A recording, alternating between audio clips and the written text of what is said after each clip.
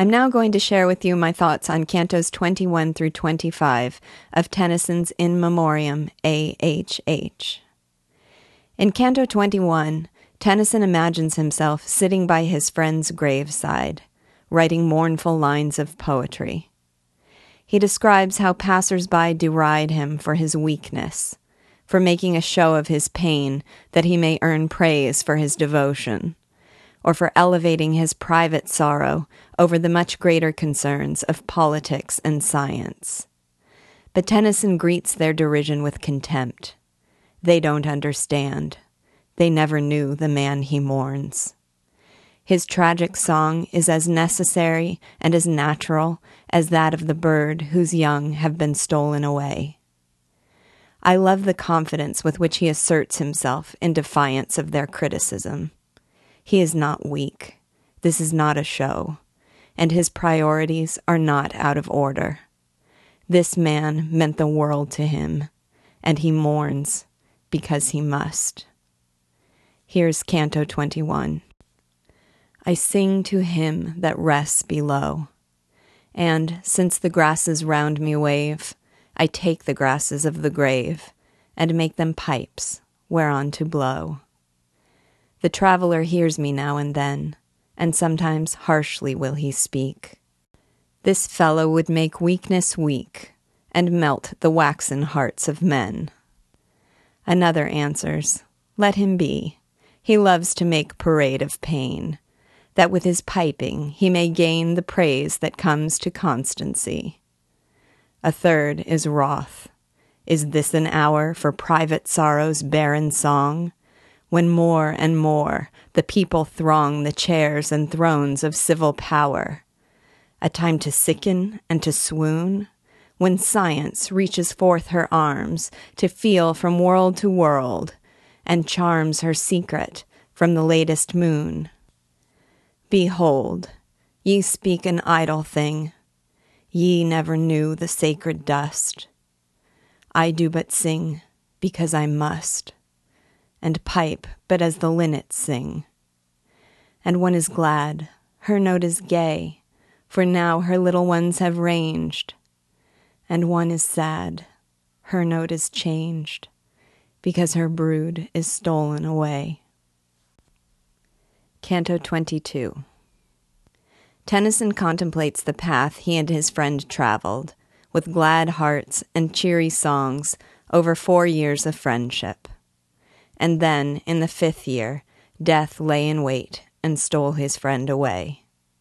Now, though in spirit he pursues his friend with anxious haste, he knows he can never find him again, and the darkness that has overtaken him has made him conscious of his own impending death.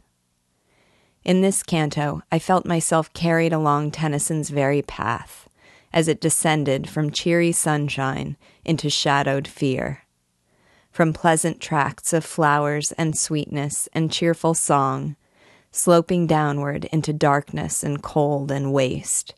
I was made to see and feel and endure the way in which Tennyson's whole universe fell under a dark shadow when he lost his dearest friend. Here's Canto 22. The path by which we twain did go, which led by tracts that pleased us well, through 4 sweet years arose and fell from flower to flower, from snow to snow. And we with singing cheered the way, and, crowned with all the season lent, from April on to April went, and glad at heart from May to May. But where the path we walked began to slant the 5th autumnal slope, as we descended, following hope, there sat the shadow feared of man, who broke our fair companionship, and spread his mantle dark and cold, and wrapped thee formless in the fold, and dulled the murmur on thy lip, and bore thee where I could not see nor follow, though I walk in haste, and think that somewhere in the waste the shadow sits and waits for me. Canto 23.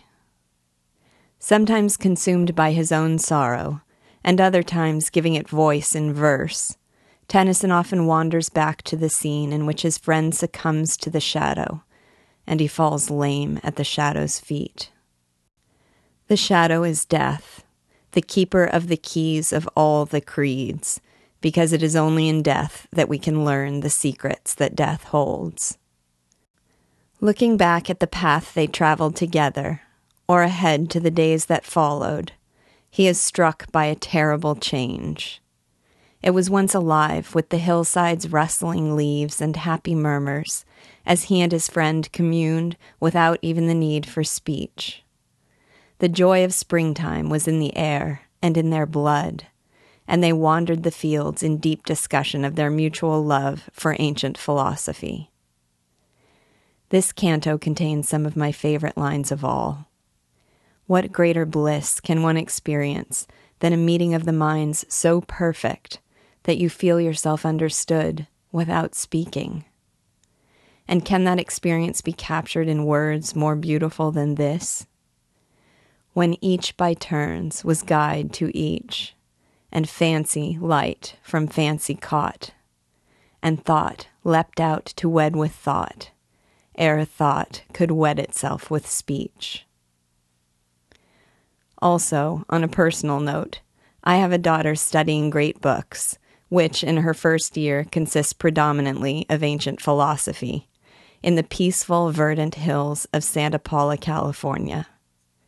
I can imagine her hiking the trails with her friends, inspirited by the spring air and by thoughts of the ancient Greeks, their surroundings seemingly alive with divine ideas and Arcadian flutes. Here's Canto 23. Now, sometimes in my sorrow shut, or breaking into song by fits, alone, alone to where he sits, the shadow cloaked from head to foot, who keeps the keys of all the creeds, I wander, often falling lame, and looking back to whence I came, or on to where the pathway leads, and crying, how changed from where it ran, through lands where not a leaf was dumb, but all the lavish hills would hum the murmur of a happy Pan, when each by turns was guide to each, and fancy light from fancy caught, and thought leapt out to wed with thought, ere thought could wed itself with speech. And all we met was fair and good, and all was good that time could bring, and all the secret of the spring moved in the chambers of the blood. And many an old philosophy on Argive heights divinely sang, and round us all the thicket rang to many a flute of Arcady. Canto 24. But were their days together as perfect as he recalls? After all, even the very source of day, the sun, is marred by spots of darkness. Nothing since the dawn of man has ever been purely good and fair. Perhaps the haze of grief magnifies their gladness. Critic Alfred Gaddy suggests that this line refers to the ancient Greek theory, later disproven by Ptolemy, that objects can be magnified by vapor. But in any case, our present sorrow can certainly lead us to aggrandize our past happiness. Or, he thinks, perhaps distance has obscured all imperfections. Or hindsight allowed him to see past them to the true glory of what was. Here again is Canto 24. And was the day of my delight as pure and perfect as I say? The very source and fount of day is dashed with wandering isles of night. If all was good and fair we met, this earth had been the paradise it never looked to human eyes, since our first sun arose and set. And is it that the haze of grief makes former gladness loom so great? The lowness of the present state that sets the past in this relief? Or that the past will always win a glory from its being far, and orb into the perfect star we saw not, when we moved therein. Canto 25. This canto contains a line that literally stopped my breath. If you listen to my original recording, you will hear a pause when I had to recover myself before I could go on.